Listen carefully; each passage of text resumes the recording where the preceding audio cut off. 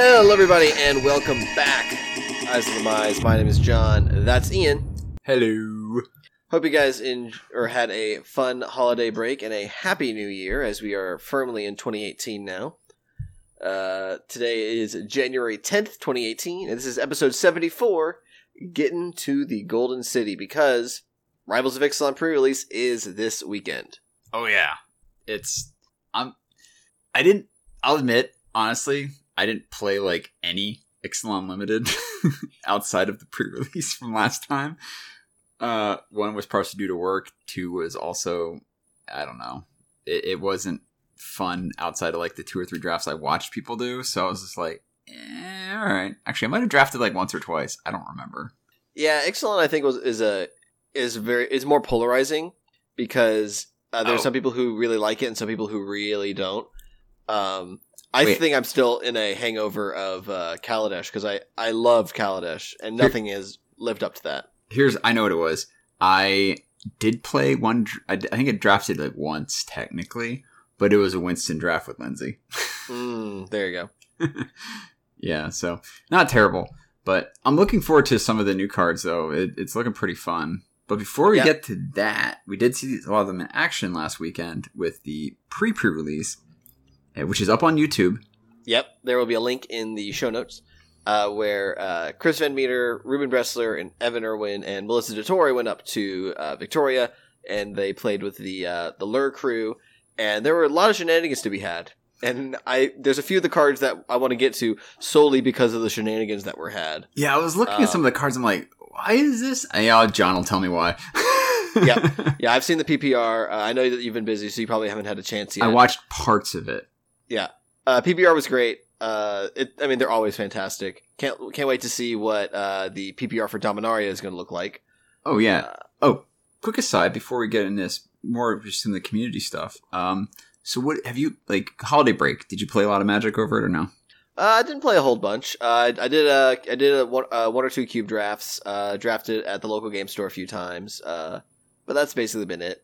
I haven't gone full bore into Magic over the break as I thought I would. But yeah, I didn't play nearly as much as I did. I got to kick the tires on my Edgar Markov EDH build, which I'm saying quote unquote won the battle we had, a 5-way battle. With actually it was a 4-way.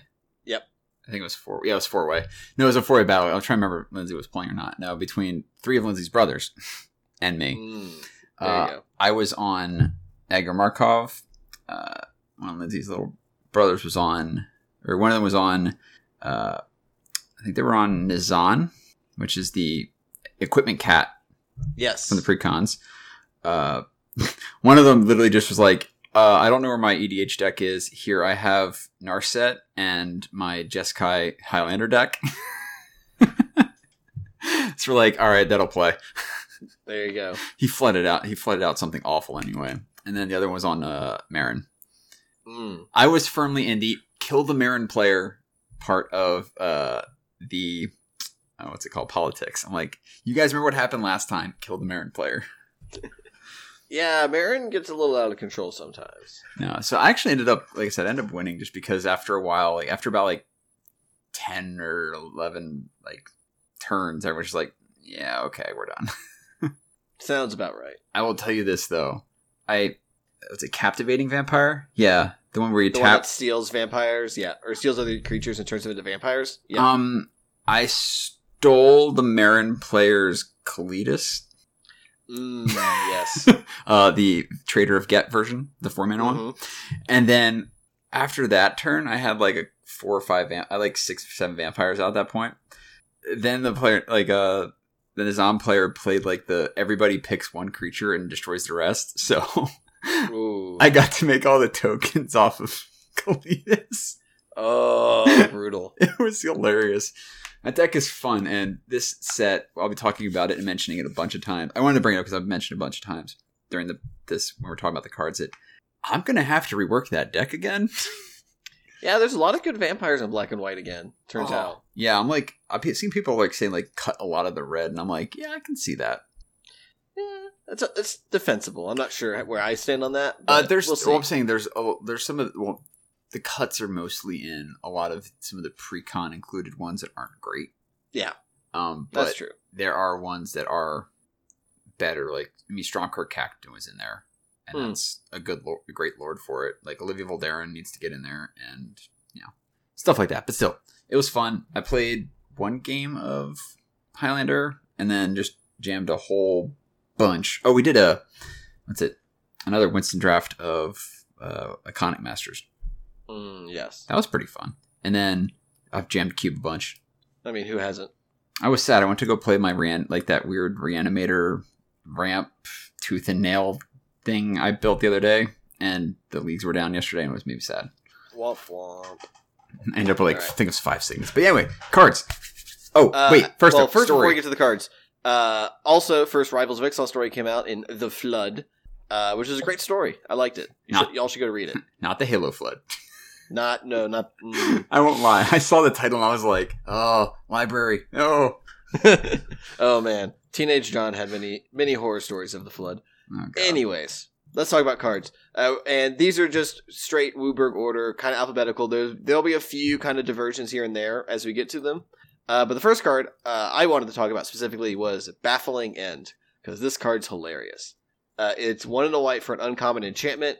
When it enters the battlefield, exile target creature and opponent controls with converted mana cost 3 or less. And when it leaves the battlefield, target opponent creates a 3/3 green dinosaur creature with trample. So yeah, so it's kind of a weird, like...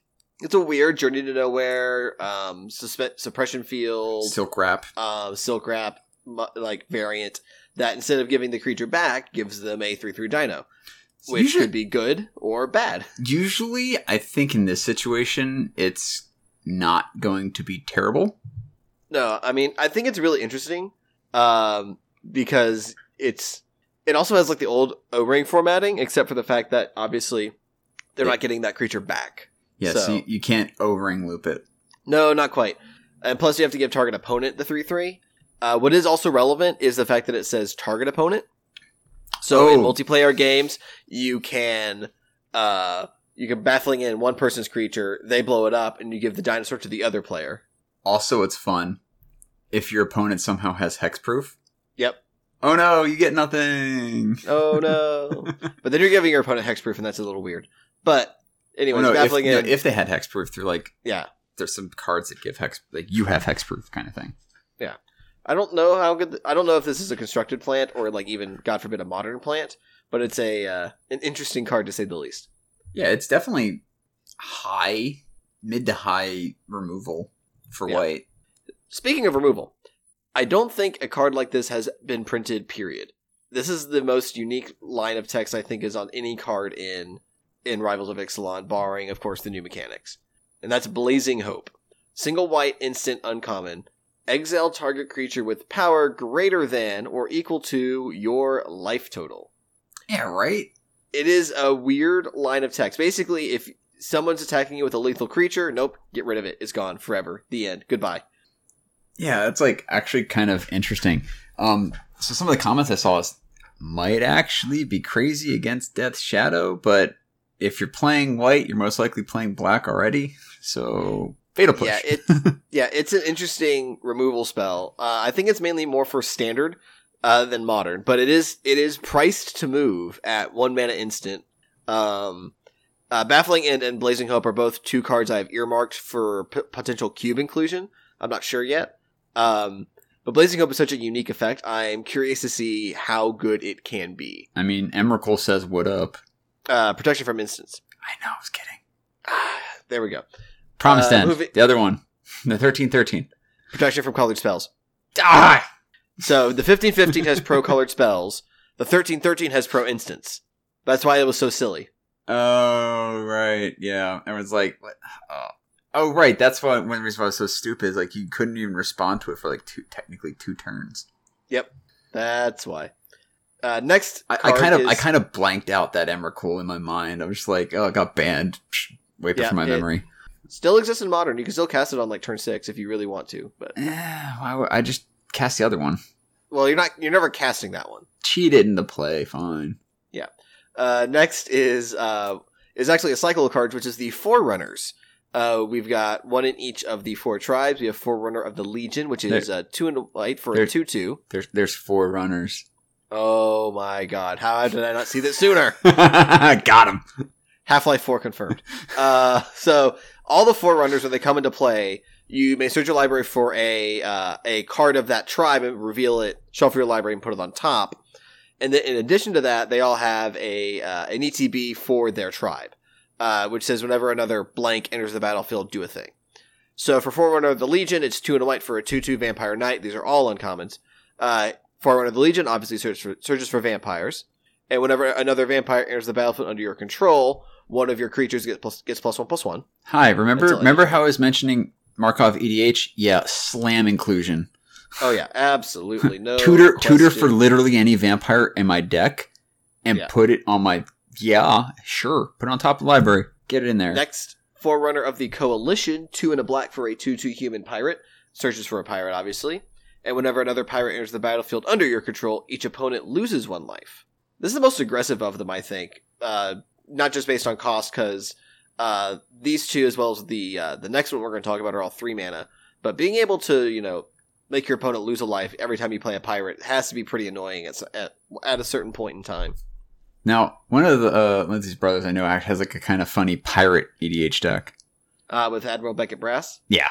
So I know he's going to put like every single pirate that's like halfway decent in there. And this is like pretty good to grab your silver bullet pirate. Oh yeah. The next one, which has gotten a lot of hype, which one is also that I think is actually pretty decent. I'm sorry, this is actually 4 mana. The first 2 are 3 mana. The next 2 are 4 mana. Forerunner of the Empire, 3 and a red for a 1/3 human soldier. No, he doesn't search humans. He searches up dinosaurs. And it says whenever a dinosaur enters the battlefield under your control, you may have Forerunner of the Empire deal 1 damage to each creature. We'll talk about this combo later. There's a fun little shenaniganery that can happen with this guy. The one thing I do want to say about him is, I'll save the shenanigans for later. I think this card's actually pretty decent in potentially constructed, because you play 2 dinos in a turn and you get to Pyroclasm, and you keep your Forerunner of the Empire.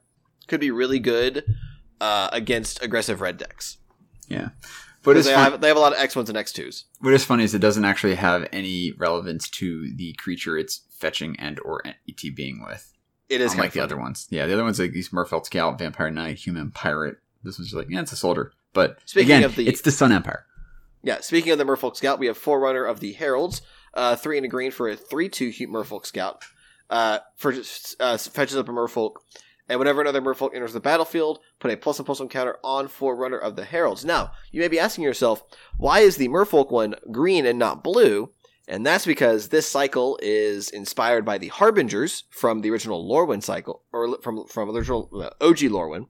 And they do this exact same thing when they ETB, and the Merfolk Harbinger is a blue card. And it is a 2/3 Island Walk, I believe. Correct. Yeah. So that's why the Merfolk one is green and not blue. Also, we don't have a blue one because there's only 4. There's only 4 tribes, so if we were going to get a blue Forerunner, it would be the Merfolk one or the Pirate one, but they did these things for a reason. I'm honestly cool. I'm honestly fine with that. I was like, wait a minute, where's the 5th one? I'm like, right, there's 4 of them. Yeah, there's only 4 tribes. I would have loved like just a random changeling. Changeling Forerunner. Oh my gosh, and blue would have been hilarious. It would have been very funny. Next up is actually 4 cards, because these 4 cards are reprints from Ixalan in Rivals. They are Legion Conquistador, Raptor Companion, Sailor of Means, and Colossal Dreadmaw. And for those of you who follow Loading Ready Run on YouTube, they actually put up a video on Monday where Graham interviewed Melissa DeTora, who was up there for the pre-release.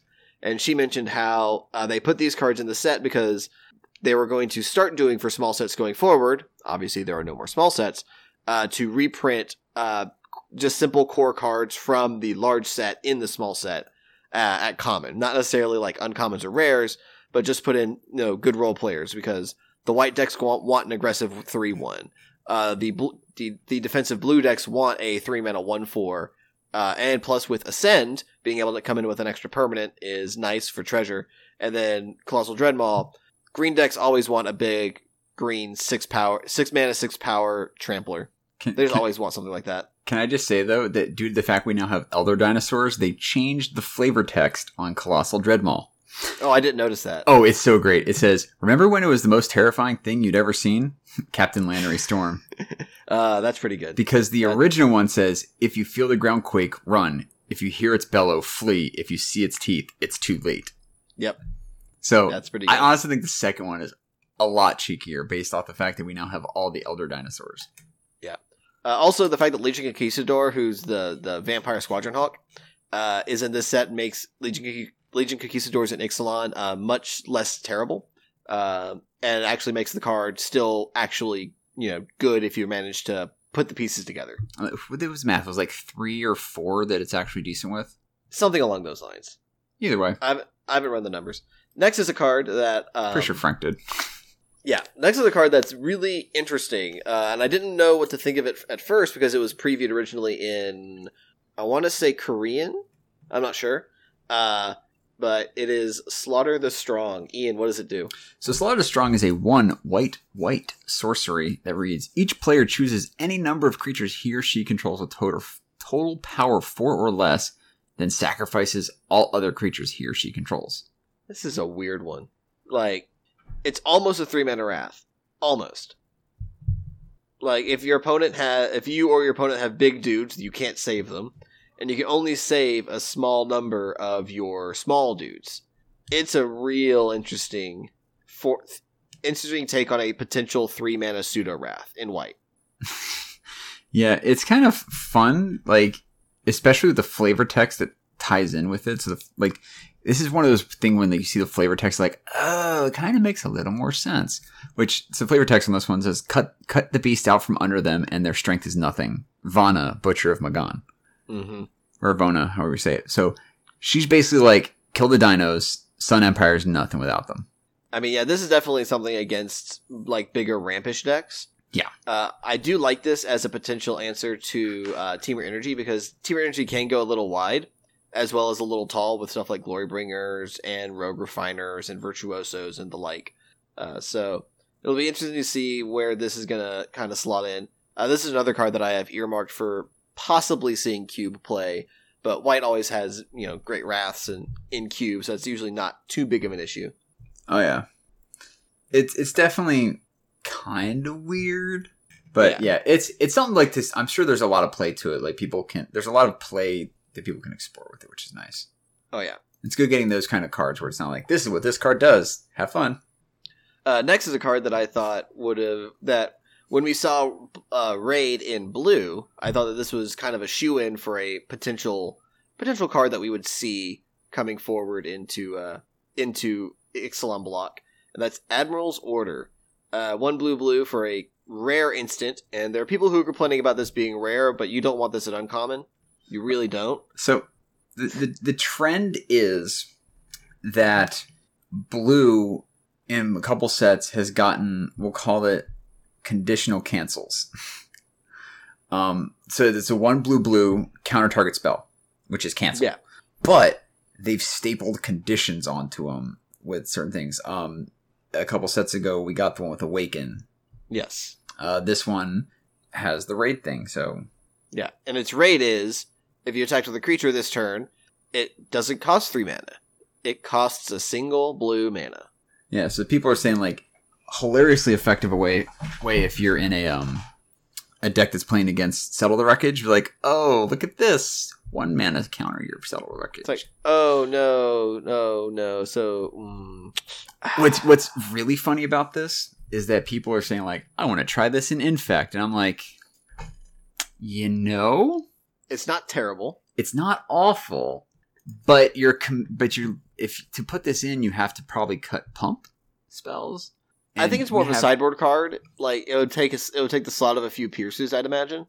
Yeah, people are saying, like, maybe cut, like, a Dispel or a Pierce out of the sideboard. And but it's still, like, just one of those, like, yeah, you play around with your control suite if you need to, but it's still, like, just feels bad if you had, like, a Spell Pierce that could answer something that, Yeah. I do think that Admiral's Order is interesting. However, if it starts to see a lot of play, people are going to play around it. And the only card that Admiral's Order just hoses immediately is the aforementioned Settle the Wreckage. Yeah, that's like the one major one. Because it's funny, it's like, hey, let me cancel your second main counter. What? Yeah, it's an interesting one. It's obviously very aggressive. It's not meant for the control decks. It's meant for this aggro pirate tempo deck. Or potentially not even that. Possibly Merfolk. Possibly Merfolk. Merfolk like to attack, as we will eventually see. Next up is Kumena's Awakening. 2 blue for a rare enchantment with Ascend. We mentioned it last time with Vona's Hunger. If you have 10 permanents, you get the City's Blessing, and if you have the City's Blessing, then your Ascend cards will do something extra. For Kumena's Awakening, it's either a 4-mana Howling Mine, or if you have your 10th permanent, it's just a Howling Mine for you. Yeah, it's kind of an interesting take on that, plus like the Dictative Crewfix thing, where like how you could get benefit out of it is flashing in the dictate, so they didn't necessarily get it. But I kind of like this in a weird sort of way. It's definitely something that I could see Control Mirrors wanting something like this, maybe as card advantage, but there's better sources of that. I mean, I could see like a control deck playing this on like maybe slamming it on turn 4, although that's unlikely. Or just using it to just get more advantage out of their opponent once they hit Ascend, because a control deck's going to hit 10 mana at some point. Oh, absolutely, yeah. And this just seems even more like kind of EDH kind of card. Oh, this card's absurd in EDH. Yeah. Like, if you can play this on turn 4 and have it be your 10th permanent easily. No questions asked. Yeah, just like pump out a bunch of tokens or artifacts or something crazy. Yeah. Yeah. Seems decent. Next up, we have Riverwise Augur. Thank God this card is not a common. Ian, what does Riverwise Augur do? This card would be bananas, and I would play it in Tron if it was common. So I don't know if I'd agree with that, but I still. don't know. It's Riverwise Augur. It's a 3 and a blue for a creature Merfolk Wizard. It's a 2/2.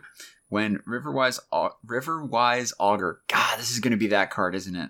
It is. I got a nickname for you when you're done. Okay. Enters the battlefield, draw 3 cards, then put 2 cards from your hand on top of your library in any order. I wonder where I've seen that text before. Jace the Mind Sculptor. I mean, yes. No, it's literally Brainstorm on a stick. Yep, it is literally Brainstorm on a creature. I think this is the first time this effect has been printed since Jace the Mind Sculptor in Standard. Yeah. I don't think this card's going to see Standard play. It's a 4-mana 2/2, and Brainstorm's nice and all, but the reason it's broken is shuffle effects, and you don't always get shuffle effects. So, also the nickname for it, courtesy of Adam Savadan during the PPR, Brindstorm. Nice, I like it. But no, really here's the thing: like, this is definitely something that could put. I mean, it would fight Seagate Oracle. Grant Seagate Oracle is only 3 mana, and you actually put the card in your hand, but you're only looking at 2 cards, and this can... So, my deck plays... the only ways to kind of like crack your deck and shuffle effects are a lot of the instant speed, like, what's it called? Mystical Teachings, and crikey, the Explorer's Mat. Yeah. Yeah. Those kind of shuffle effects are the only ones that are in that deck. It's kind of something that I would absolutely try it out if it was a common in place of Seagate Oracle, because I'm only down to like 2 or 3 Seagate Oracles anyway, so I give it a shot, seeing if 4 mana isn't terribly crazy. But 4 mana is like that weird spot where like the deck jumps from 3 to 5 and skips over 4 a lot. But yeah, I'll also say that there are 2 common shuffle effects in Evolving Wilds and Traveler's Amulet in this set, and then there's also the 4 runners. So if you're able to shuffle your deck that way, you can gain some advantage that way. But sometimes you're just going to play your 4-mana 2/2 and draw a card. Yeah, and you can, like, again, limited seems like a really good place for this necessarily, and like you can kind of stack your draw a little bit. Yeah, I think at 3 mana it becomes a constructed playable card. Yeah, obviously at 2 mana it would be 2, but that would just make it absurd. But I think it's priced just to stay out of Standard, but it'll be a fun limited card. Jace for 0, okay. Yeah. Next we have Waterknot. 1 blue for an enchantment aura at common. It enchants a creature. When it enters the battlefield, tap enchanted creature, and the enchanted creature doesn't untap during its controller's untap step. Oh, hey, claustrophobia, what's up? Yeah, it's claustrophobia, and the reason why I put it on here is because it is a more generic claustrophobia, and I think that they printed this card specifically because they want this effect more often, and claustrophobia is a too specific phrase or too specific name, whereas Waterknot is much more general. Yeah, this is quite an excellent functional reprint, and keep it up, Wizards. If you can make functional reprints like this with generic plain agnostic, there we go, plain agnostic names, do it. Like absolutely get some good cards, back around. Mm-hmm. Next, we are now entering the black cards with a card previewed by one Alex Ullman of Pauper fame. Also touted as probably the best card for the set for Pauper by the Professor on his video. Which I 100% agree. Dusk Legion Zealot. One in a black for a 1/1 vampire soldier at common. When it enters the battlefield, you draw a card and lose a life. Hey, Edgar Markov. What's up? Hey, Black Elvish Visionary. Hey, smaller Phyrexian Rager. This card is very, very powerful. It's going to see standard play. I would also be unsurprised if it saw modern play. I don't know what deck it would fit in. Aristocrats, potentially, sure. It's a very subtly powerful card. And yes, you lose a life, but that's not going to come into play when you're wanting to play this. There may be like times where you're at 1 life and you need to draw an extra card and you'll have Dusk Legion Zealot in hand and you'll be upset. But I think on average, this card is just insane. Yeah, a card replacing itself is not bad. You get a 1/1 body and you get to draw a card. Yeah. And you lose life. But usually with decks that, especially if you're in a vampire deck, you're probably going to have life gain on some of your cards to help offset the 1 life loss of this guy. Mm. So, like I said, I would absolutely slam this in Markov EDH. Reason being is if you're playing Edgar, oh right, you cast this guy, you get a free vampire. So you technically get 2 power, 2 toughness spread across 2 bodies while drawing a card and losing a life when you're at 40. Hi, that sounds really good. It is actually really absurd. Plus, I will say this, the one issue that the Markov deck has card draw in Mardu colors is not great. Yeah, there's not a lot of it. So you kind of play like Sign in Blood and other kind of stuff like that. So getting extra value out of the Markov triggers on this is bananas. Plus, it's another vampire that can curve. You can curve this into a captivating vampire and steal something. Yeah. Next up, we have the card that has launched 1,000 comments. I mean, and a rant. I was counting that as part of the comments. Oh. Ravenous Chupacabra. Hey, 2 black Chupathingy. How about that? For a 2/2 beast horror at uncommon. When it enters the battlefield, destroy target creature and opponent controls. So it's a 4-mana 2/2 that murders an opponent's creature when it comes into play. These are historically called 1/8/7 creatures for. Yeah, people don't use that anymore because there's like a negative connotation in regards to that. But historically, it was called 1/8/7s. Historically, they're 1/8/7 creatures. Or now they're more like FTK kind of ish. Yeah, or FTK, Necrotal being the more direct comparison. Shriekmaw. Shriekmaw. And one of the big things that was commented about this is during this past weekend at the SCG Open, Patrick Sullivan, who is a game designer and as well as Magic personality, went on a rant about how Ravenous Chupacabra is almost a dangerous precedent in some ways, because there's a lot of cards that become unplayable when you can just play this 4-mana 2/2 that kills a creature. Yeah, it's like one of the main arguments behind it was like, hey, let me slam this really cool like 6-7 mana like mythic rare, and then my opponent goes, okay, 4 mana, kill it. Yeah, and you're like, oh, okay. Yeah, people are comparing it to Impale, which is 2 black sorcery at common that just says destroy target creature. And how like why would I play Impale when I can play Ravenous Chipathingy? So it's like I get a bot, like it literally only is just rarity difference, and I get a 2/2 body out of it and does the same effect. It's like, yeah, it's kind of crazy. The art is creepy as hell. Oh yeah, Darkin always does a great job, and Chupacabras are supposed to be really ridiculous, and yeah, nailed it. No, this fits perfectly. But yeah, the design space that this exists in is kind of one of those like, I can see where Patrick is coming from with this kind of thing, especially when it's like game designers that are kind of like speaking out, especially about it, you're like, okay, I'll listen to them a little bit more than Joe Snuffy on like MTG Salvation. Yeah, and by the way, the game that Patrick Sullivan works on, Eternal for Direwolf Digital. So it's not a small game. It's not a a small game. It's a game. Next is Twilight Prophet. 2 black for a 2/4 flying a vampire cleric at Mythic. What's up, girl? It has Ascend. And it says at the beginning of your upkeep, if you have the city's blessing, reveal the top card of your library and put it into your hand. Each opponent loses X life, and you gain X life, where X is that card's converted mana cost. When Stormgrim Nemesis got revealed, and everyone talked about how his +1 was bobbing correctly, I think this girl bobs better than any other bob before her. Hey, John. Yeah. John. What? Forerunner of the Legion into her. Yeah, no, that's 7 mana. Yeah, that's kind of silly. Boom shakalaka. Remember, that puts it. The Forerunners put it on top of your library. And I understand, but that would be a very sick, nasty curve, and you probably actually could get to 10 permanents on the turn you play Twilight Prophet. Whether she survives a turn cycle, though, is an entirely another story. That's why you play 1 on 3, and then play the Prophet on 4, and then you curve out into Vampire Nocturnus on 5. Hold on, sorry, we're getting ahead of ourselves. Also, this is another card that I have earmarked for Cube.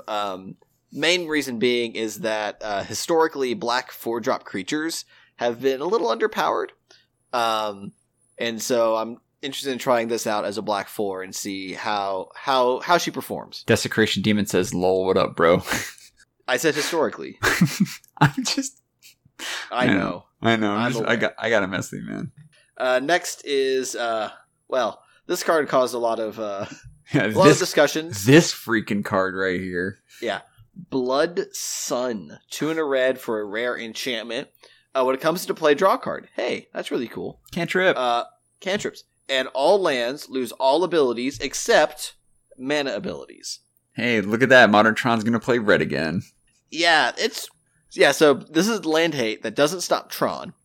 It doesn't stop, and it turns all dual lands into actual factual dual lands. It turns the ETB tapped tri-lands into literally untapped tri-lands. What does Blood Sun shut down? It shuts down fetch lands. Like literally just turns them off. They can't even tap for mana. It shuts down creature lands. They can still tap for mana, but they can't turn into creatures and hit you. It stops other utility lands like Desolate Lighthouse, Arch of Orozco, which we'll get to in a little bit. Ramadop Ruins, stuff like that. Remember, any land that has an ETB counter effect, like put a counter on this, or for the instance in standard relevant Aether Hub, you don't get the energy. Also notable with Blood Sun. Fun fact though, you can pay an energy to tap it for the mana. Yeah, because that's a mana ability. And remember, mana abilities are abilities that make mana that don't target. That's kind of the main restriction. Also, non-Planeswalker loyalty abilities. Because Xenagos, the Reveler's +1, which makes red and green mana equal to the near number of creatures, is not a mana ability, despite it making mana. Also, Judge? What? What happens if I have an Urborg Tomb of Yawgmoth in play? Timestamps. Yeah. Yeah, it's whichever one comes in sooner, or most recently. So basically, your opponent goes Blood Sun, and you're like, and Urborg. Yeah, it's a weird one. I'm gonna have to make sure that I understand that interaction for when it eventually comes up at some point. Because I'll tell you what, of the interactions that you will have to probably deal with Blood Sun, that is probably the most likely timestamp related one. Yeah, it's interesting. There's a lot of people who are like talking about trying to break it with stuff like Lotus Veil, which is a land that when it comes into play, you have to either sack 2 other lands or sacrifice it, and it taps for 3 mana. And it's like, really, that's a little cute. And then there's also stuff like in Legacy where it's like suddenly your shock lands are just dual lands and all that other fun stuff. I mean, what's it called? Dark Depth has no text. Yes, Dark Depths would have no text. It's a really interesting land hate card. I've already joked about playing 8 Blood in Modern as a play on words for 8 Rack, which is the mono black discard deck. It's called Sun and Moon. No, there's a deck that already exists that's that. There is, and I also joked about playing a red-white deck that plays Blood Sun, Blood Moon, and Wheel of Sun and Moon. I mean, to be fair, that's just like Red White Prison at that point. It is, but people have to have their hobbies. Ponza players. I mean, exactly. Next is a card that I know that people are going to ask questions about when it comes to the pre-release, because they're going to see this and they're going to attack with it, and they're not going to know how it works. This is Charging Tuscadon, 3 red for a 4/4 uncommon dinosaur. He has Trample, and if Charging Tuscadon would deal combat damage to a player, it deals double that damage to that player instead. Okay, so I definitely see where you're going to get questions about this. So yeah, can I set up the scenario? Please. All right. So this is what my quick opinion, my quick look at the quick read on this is. Okay, so you are the Charging Tuscadon player, and I attack you. No, I'm saying you being you the person. You Yes. swing in with a 4/4. Your opponent has a 2/2 they put in front of it. 2 damage, quote unquote, tramples over. However, that 2 damage becomes 4 damage. That would be correct. Because Charging Tuscadon doesn't. 2 damage has to deal lethal for trample to effect, but any damage hitting the opponent gets doubled. That is correct. So the Tuscadon does not deal, in this instance, 6 damage to your opponent. It would only deal 4 damage to your opponent. It makes this card really hard to block effectively. Maybe it's a 4/4, but you'll have to balance how much damage you want to take from the Charging Tuscadon, because any damage that you would take from it is then doubled. This is definitely a card at the common or uncommon level that I think will get the most judge calls for the people who may be a little hesitant as to how good it may be. Yeah, it's kind of interesting, but yeah, I like it's something we haven't really seen before on a card. There's a card like this in Eternal, which is it's a 3-mana 2/2 haste that deals double damage to players. And I was like, that would be a really cool card to put into Magic. And then they previewed this, and I'm like, oh, well, I see Magic had the same idea. So good call. Good call. Yeah, this is a very powerful ability. I think a 3-mana 2/2 haste with this ability would be kind of absurd in Magic. I think Eternal can get away with it because they start at 25 instead of 20. But I think Charging Tuscadon's a fun effect, and don't get blown out by it. Yeah, just for the love of God. Yeah, just remember about that damage clause. Next is Red Snapcaster Mage. I mean, Dire Fleet Daredevil. Ian, what do they do? So, I believe it's a she. So she is a 1 in a red for a 2/1 human pirate with first strike. And then here comes the text box. When Dire Fleet Daredevil enters the battlefield, exile target instant or sorcery card from an opponent's graveyard. You may cast that card this turn, and you may spend any mana as though it were mana of any type to cast that spell. If that card would be put in the graveyard this turn, exile it instead. Yeah, like I said, it's Reverse Snapcaster Mage. It's Snapcaster for your opponent's graveyard. So remember, it doesn't have flash. No, it does not have flash, and thank God it doesn't have flash. Oh my God. Oof. Like, one of the most complicated things to think about as a Magic player, I think in any 60-card format, is playing Legacy in the Deathrite Shaman mirror match. Because that's a whole level of weird. The tango you have to play is like, okay, who's going to target this thing in the graveyard first? Yes. It's a whole thing. But Dire Fleet Daredevil, thankfully, does not have flash. So you're only casting things on your turn with it. But you can hit their bolts or their fatal pushes or their draw spells or whatever it is. And you don't have to worry about, your mana not meeting up correctly because you can just pay mana as over mana of any color to cast it. It's a very powerful card. I think it's definitely going to see standard play. It could see modern play, I'm not sure. And it's also earmarked for Cube because I think this card is insane in Cube. I mean, what's also kind of fun about this card, as I've seen people mention it, is Aether Vial Humans deck. Oh, in Modern? It's a stupid human. Ah, that's silly. Oh yeah, get that bad boy in Humans, because remember, so the Humans deck is not playing Snapcaster because you're not playing instants or sorceries. However, you don't want a Snapcaster or a Coco. That doesn't even run Coco.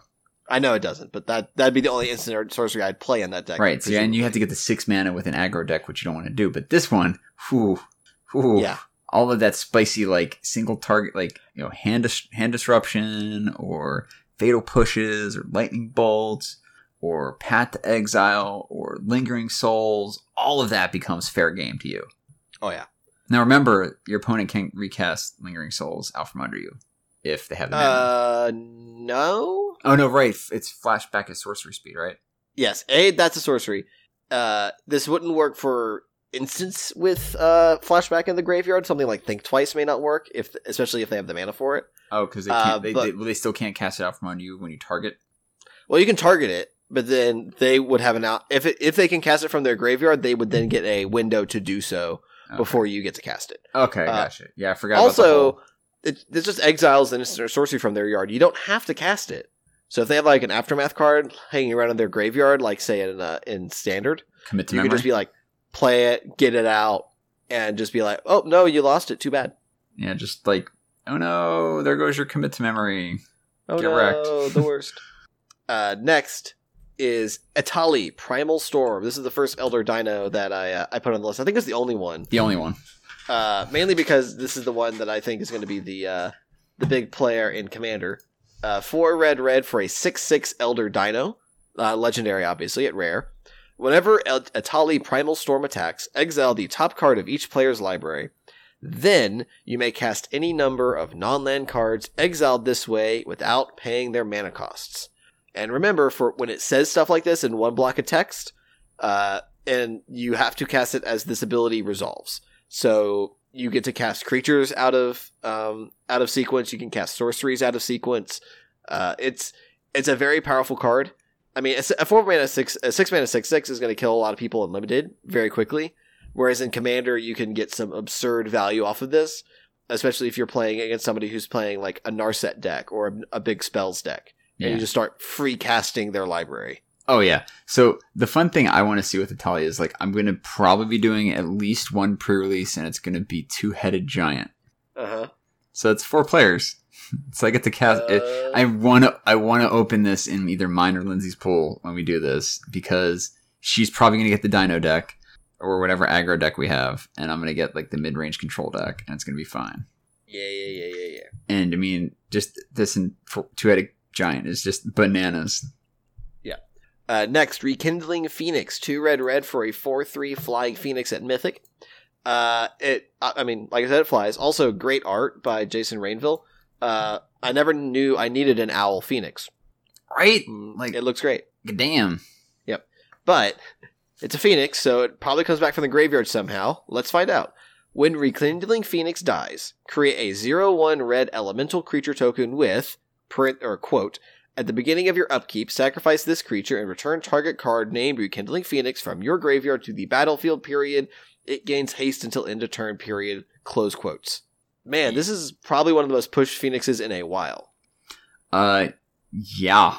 Like, other ones, you know, like a Coom Firebird, you had to, like, when a land entered, you could pay 6 to get it back. And Ash Cloud Phoenix was the morph one and dealt some damage. There was the one from Fate Reforged, which was the 3 mana 2/2 with Ferocious. At the beginning of your upkeep, you can pay a red to return it from your graveyard to play, and it had to attack each turn of Fable. Which notably, this one doesn't. It can actually sit on defense and block. Yeah, and just let that 0/1 live. Yep. It basically eats 2 removal spells in limited, so it is something you're going to have to be aware of. I mean, I would love to see this in foil, because, it's going to be gorgeous. It is. Next, Jade Light Ranger. 1 green for a 2/1 Merfolk Scout at rare. And it has the great line of text. When Jade Light Ranger enters the battlefield, it explores, then it explores again. This card is ridiculous, and I love it.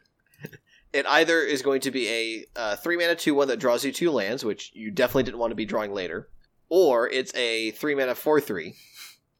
So which is really good. You get to see some bananas plays because in the pre-release, because Graham had 2 of these in his pool. Yep. He had the foil, the pre-release foil, and a regular one. So he actually Jade Light Rangered, explored, revealed Jade Light Ranger. Yeah, I saw that clip. That was, it was beautiful. You're just like, oh, this is happening again to me. Fun. Yeah. That card is kind of very obviously standard playable. It's going to be ridiculous. Okay, so we didn't really talk about the beginning of the show, and, it's pure speculation because we're gonna be talking about it next week for sure on the episode on the 17th. It's going to be because either there's going to be standard bannings or there won't be standard bannings. I am pretty sure that there is no BNR announcement on the 15th. Zero. Nothing. Nothing for Modern. Nothing for Standard. No, you mean no changes to the format. I mean that there's not going to be one on the 15th. They're going to push it back or something? I remember them saying something a little while back that they were not going to do any bannings on the 15th. For Modern. For anything. I know it was specifically said for Modern, but I believe that there's not going to be any bannings at all. But I could be wrong. I'm okay with being wrong, but we'll see. I would hope so, because what's fueling the speculation that there's going to be some massive energy bannings in the form of multiple card bannings, possibly Aether. I mean, I don't know if they'd hit Aether Hub, but they're definitely looking at stuff like Long Tusk Cub, Attune with Aether, and those kind of things that really hyper boost energy, because they put out an article the other week about Affinity, old school Affinity, standard Affinity, where they had to ban out all the artifact lands, kind of thing like that, to really tone down just how oppressive that deck was. Everyone's like, oh, Call Go, Jace. No, Affinity was worse. I wasn't around for it, but everyone's like, no, the Affinity one was worse than Call Go. Yeah. And Call Go was bad. This is not nearly on that scale, but we'll see. So next week we'll be talking about it either way, but I would love to see a viable Merfolk deck in Standard. That'd be hilarious to finally get a tribal deck. Like a tempo Merfolk deck being good would be a lot of good for the format, I think. Yeah, and plus it'd be a nice thing that, they finally pushed a tribe set again, and if we don't get a tribal deck out of a tribe set, they done goofed. I mean, we could have to wait until Kaladesh and Amonkhet leave before we see a true tribal set or a true tribal deck. But here's another thing too: is we're also getting Dominaria back, and we're getting core sets back. While this one will be legal. Yeah. So we might later down the road get a Merfolk deck. We'll see. Next, the card that has a lot of people talking because of a silly combo with the Forerunner of the Empire, which you mentioned before. Polyraptor. 6 green for a 5/5 dinosaur at Mythic with Enrage. Whenever Polyraptor is dealt damage, create a token that's a copy of Polyraptor. And yes. One thing that I didn't notice about, or I didn't say earlier about Forerunner of the Empire, is that it lets your Enraged dudes come into play pissed off. Oh, yeah. Oh, yeah. So, yeah, go ahead. So, remember, this is kind of, John, what's the terminology in math for this? Exponential? It's not quite exponential, but close. So, one raptor makes 2. Yeah, it's exponential. Yeah, one raptor makes 2, 2 makes 4, 4 makes 8. Yes. And then the guy dies. Yeah. And also, in one of the Loading Ready Run videos, they actually had to walk through the math of it. So if I have Forerunner of the Empire and I play Polyraptor, I get 1 trigger, which gives me another raptor. So I have now 2 Polyraptors with 1 damage marked on the Forerunner.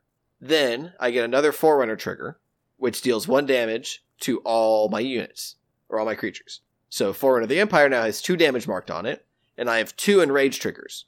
So then one of those triggers resolves, giving me another Polyraptor, which causes another Forerunner of the Empire trigger to go on the stack. You have to ignore that one, because it is a May ability, to then make your 4th Raptor, which then puts another Forerunner trigger on the stack. You let that one resolve, killing the Forerunner, making 4 more Polyraptors. Oh yeah. And there is a card from Ixalan. It's 1 mana. It's a 1 mana white. It's a 1 white spell that target creature gets indestructible until end of turn. So you could make an arbitrarily large number of Polyraptors. Which at that point, you just ignore the May trigger to let it stop. Yes. In paper, it's going to be much easier, where it's like, okay, make this indestructible, play Polyraptor, stop when I have 1 million Polyraptors. On Magic Online, you're going to have a harder time doing it. Yeah. Now remember, they don't have haste. So you have to wait. They don't have haste, so be lucky. Or don't and hope your opponent doesn't have Settle the Wreckage for the ultimate win. Exactly. I make $1 million. All right, go. Draw, pass a turn. Swing, Settle the Wreckage. Dang.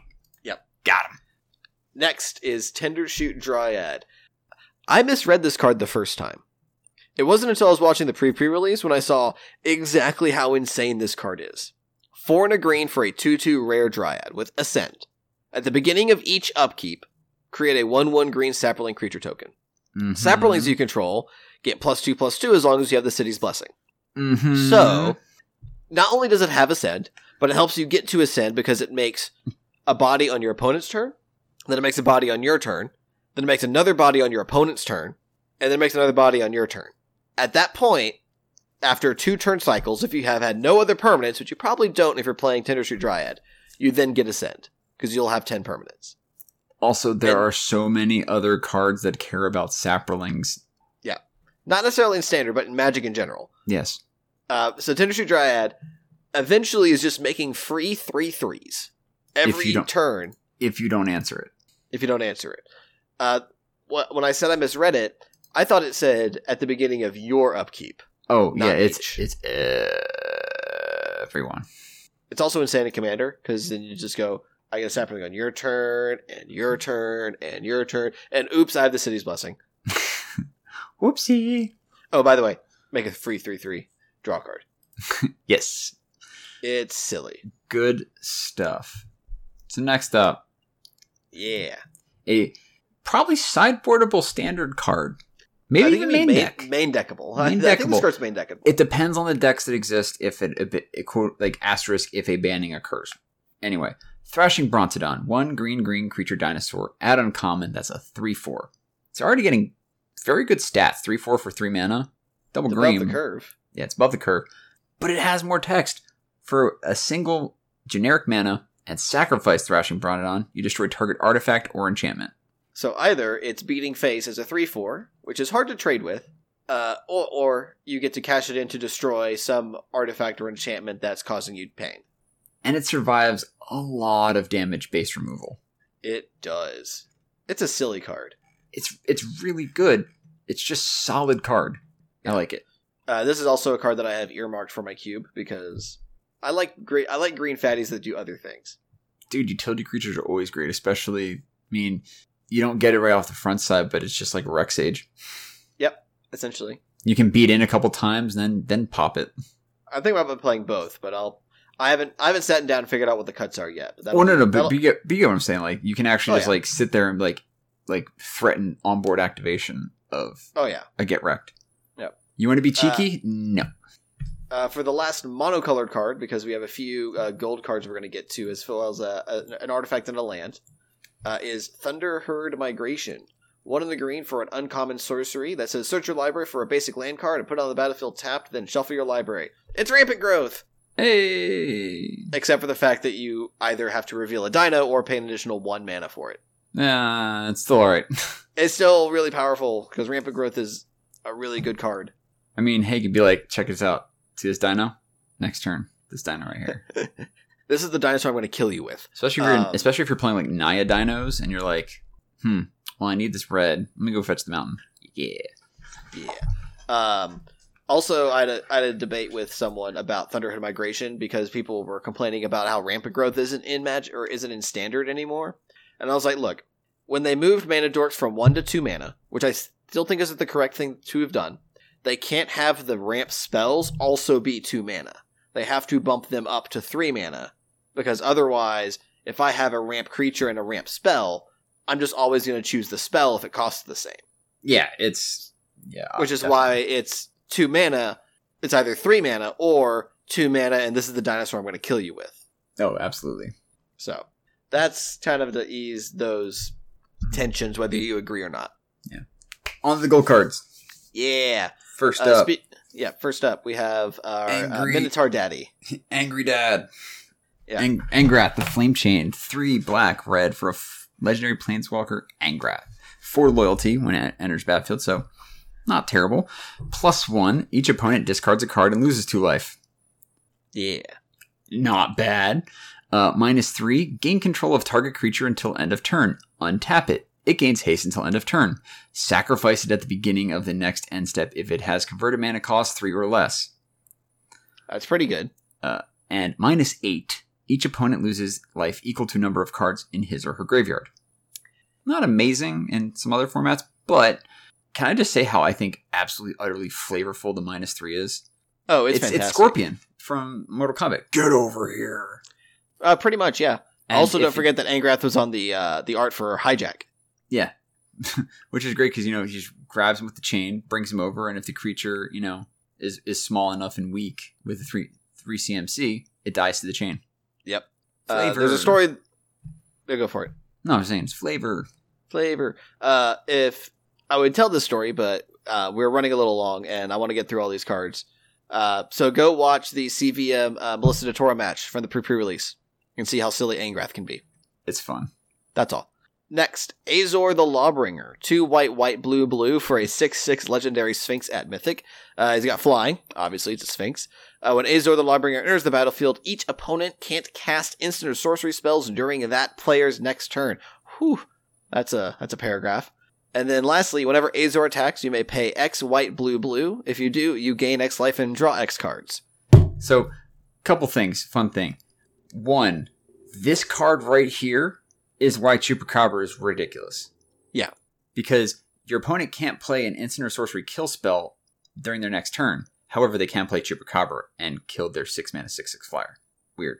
Anywho, Azor, by the way, sounds like Azorius, which is a guild on Ravnica, because guess what? This is the guy who started that guild. Yep. Because Azor used to be a Planeswalker, and then he gave up his spark to make the Immortal Sun, which is why Planeswalkers can't leave Ixalan, and why he's still here. Also, whenever he attacks, he Sphinx's Revelations. It's so good. It's really good. Azor is really powerful, really flavorful, and I know people have been waiting a long time for Azor. Sphinx is red, back in standard. Hell yeah. Kind of. Next. Blue-eye control. Next, Huatli Radiant Champion. 2 green-white for a 3 loyalty legendary Planeswalker Huatli at Mythic. So we get another Huatli. We have red-white in Ixalan. We get green-white in Rivals. So I will forgive her for not being total Naya in Ixalan. She found her Sun Empire balance. She did.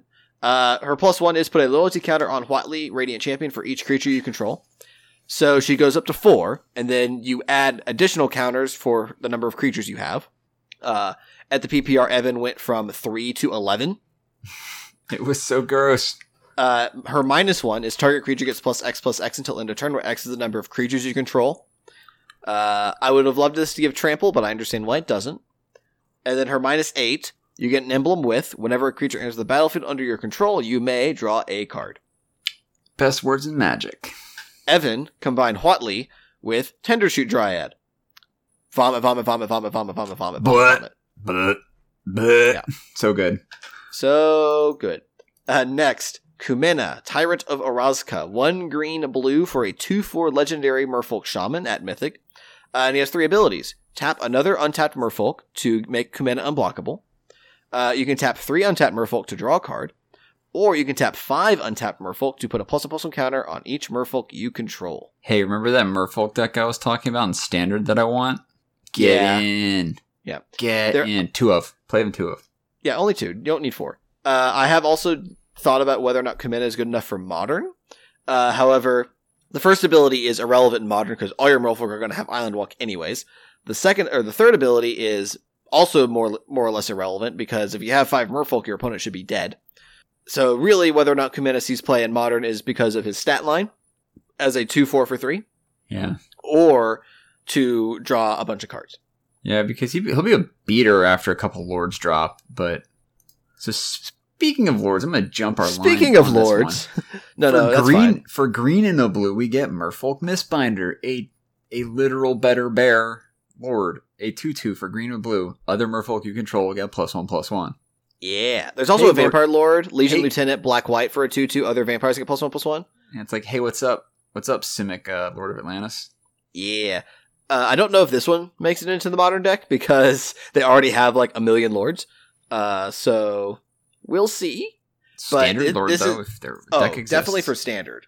Definitely for Standard. Also, definitely a nice payoff card at Uncommon that if you'd happen to go for the Merfolk deck in Limited.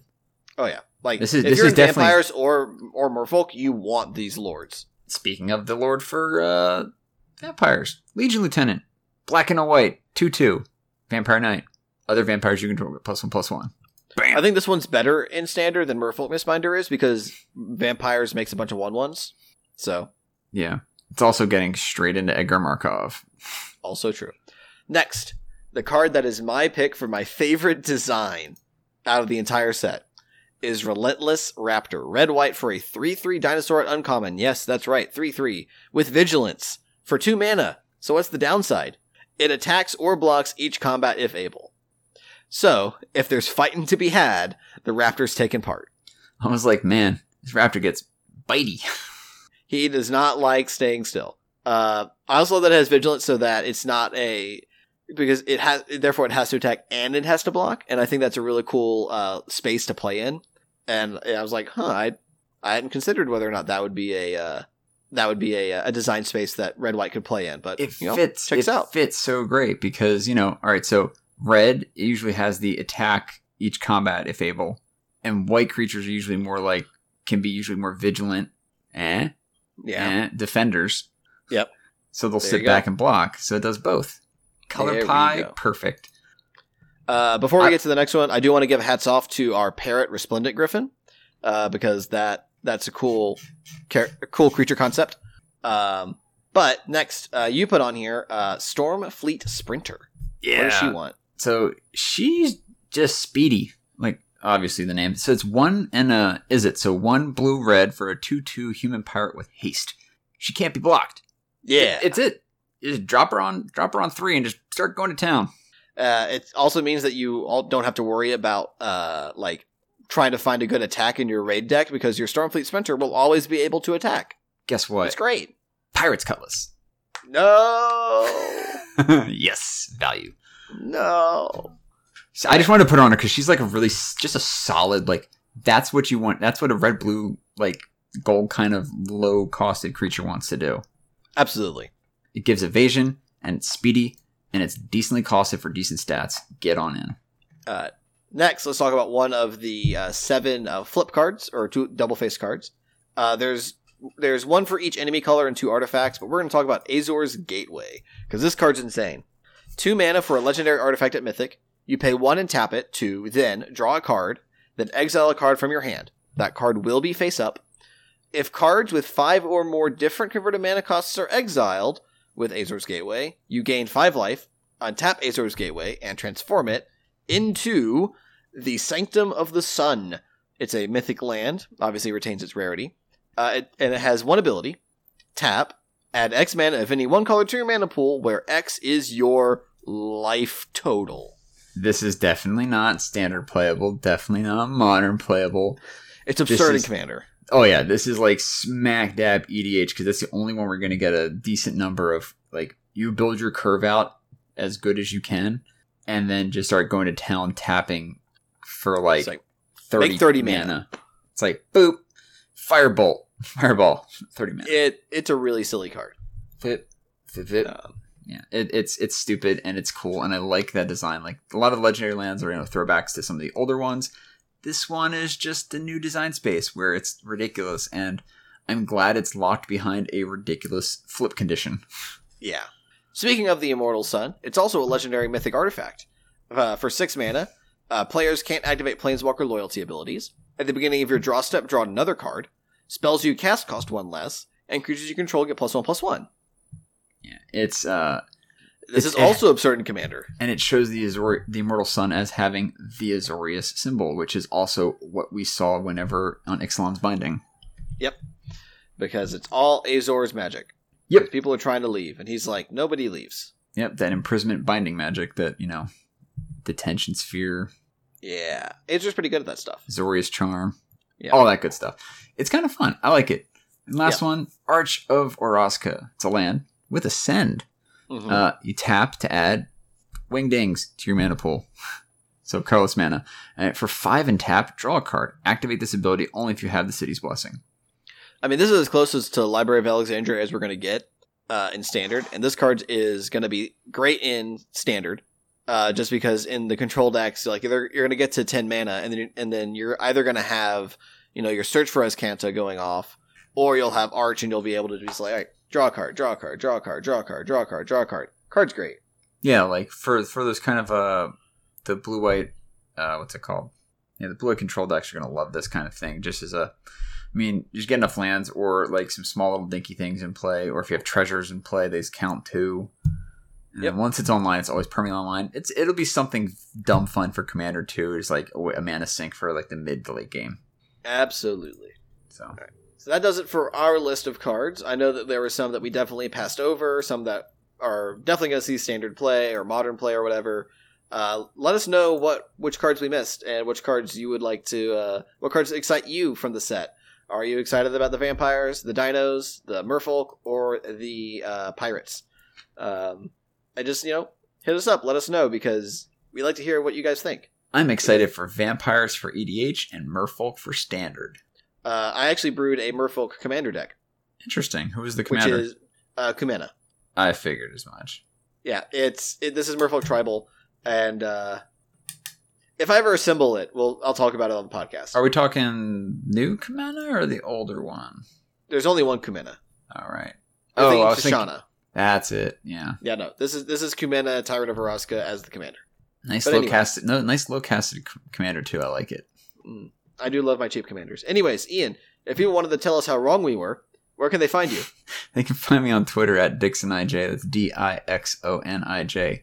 And you guys can find me on Twitch as well at twitch.tv/Dix. I'm going to try and stream Friday. I have an off day, and it's one of the last couple days before the cube goes away, so got to get that cube draft in while I can. Yeah, look for me there. John, where can they find you? You guys can find me on Twitter at JWiley129. I'm also on Twitch at the same handle. If you see me hanging out, don't hesitate to say hi. I will be judging the pre-release this weekend, so no cube for me, sadly. Oh, womp womp. However, I will be knee-deep in Rivals of Ixalan Limited, so that'll be a fun experience to see. Yeah, I'm honestly debating on going to another pre-release at midnight, just because I can, because I have the off day. We'll see. If you guys want to reach the podcast directly, you can do so on Twitter at EyesOnTheMice, or if you have a more personal question, you can shoot us an email at eyesonthemise@gmail.com, because we want to hear how we can best improve the podcast for you, our loyal listeners. On behalf of Ian, I'm John. Thank you so much for listening, and we'll talk to y'all next time.